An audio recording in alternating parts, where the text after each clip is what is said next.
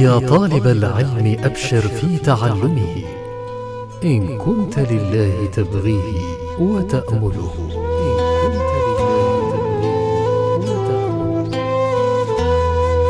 أنا ومعلمي مبارك الكباسي وإدريس محمد. المادة من كتاب مهمات التوحيد لفضيلة الشيخ عبد الرحمن بن جاسم الباكر.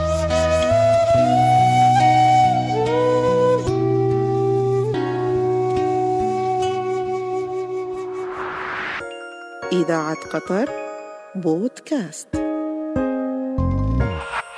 السلام عليكم ورحمة الله وبركاته يا معلمي. وعليكم السلام ورحمة الله تعالى وبركاته. كيف حالك يا بني أيها التلميذ النجيب؟ بخير ولله الحمد ما دمت في صحبتك. معلمي الفاضل، إذا كان التوحيد هو أول ما يجب علينا تعلمه، فعلمني ما هو التوحيد؟ التوحيد هو إفراد الله تعالى بما يختص به من الربوبية والألوهية والأسماء والصفات.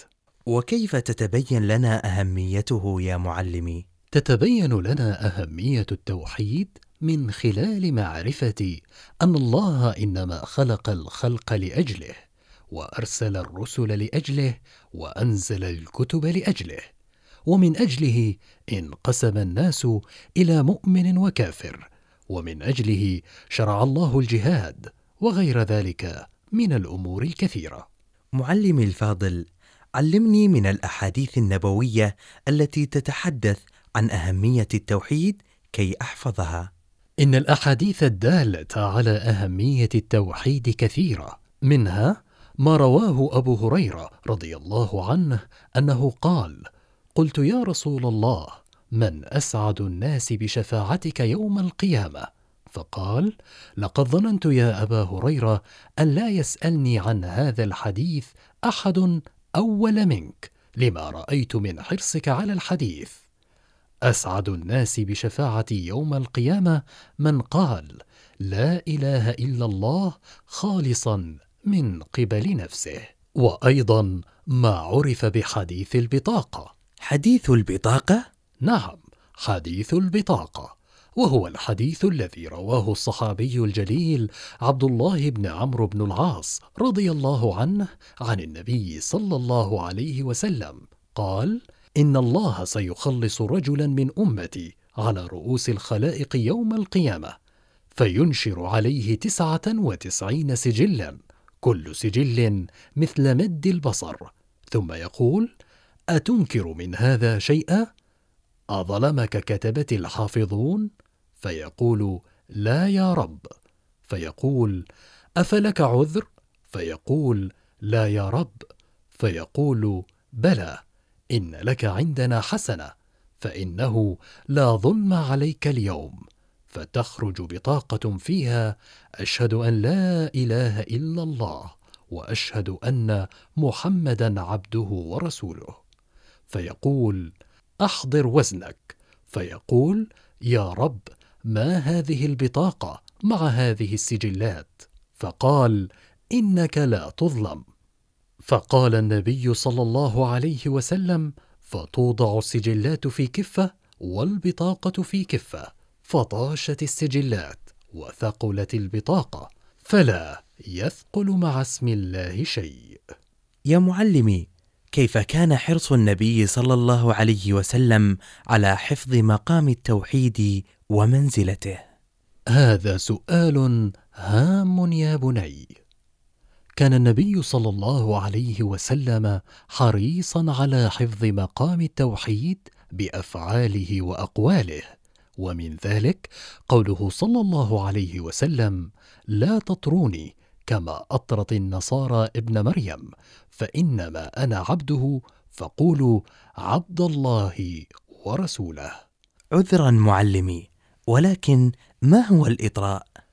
الإطراء هو المبالغة في المدح، فنهانا النبي صلى الله عليه وسلم عن الغلو في مدحه، وذلك حرصا منه علينا وعلى حفظ التوحيد، حتى لا نقع فيما وقع فيه النصارى. حيث غلوا في عيسى ابن مريم عليه السلام حتى جعلوه إلها يعبد من دون الله تعالى. ما هي كلمة التوحيد وما معناها يا معلمي؟ كلمة التوحيد يا بني لا إله إلا الله، ومعناها أن لا معبود بحق إلا الله. هل لكلمة التوحيد لا إله إلا الله أركان يا معلمي؟ لكلمة التوحيد لا إله إلا الله ركنان لا بد على المسلم أن يحققهما. فما هما حتى أحققهما؟ هما النفي والإثبات.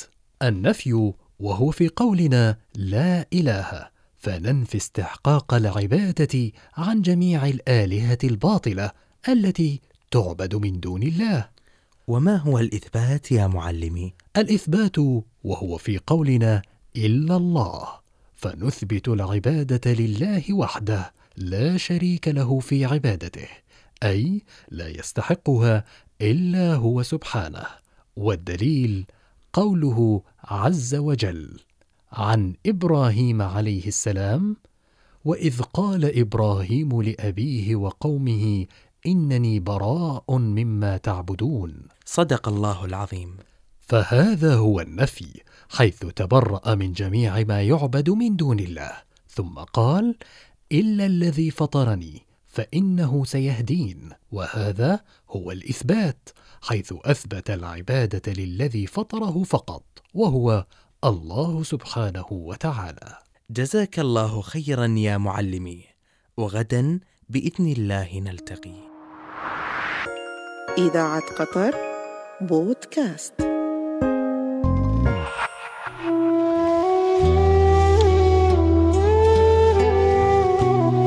يا طالب العلم أبشر في تعلمه، إن كنت لله تبغيه وتأمله.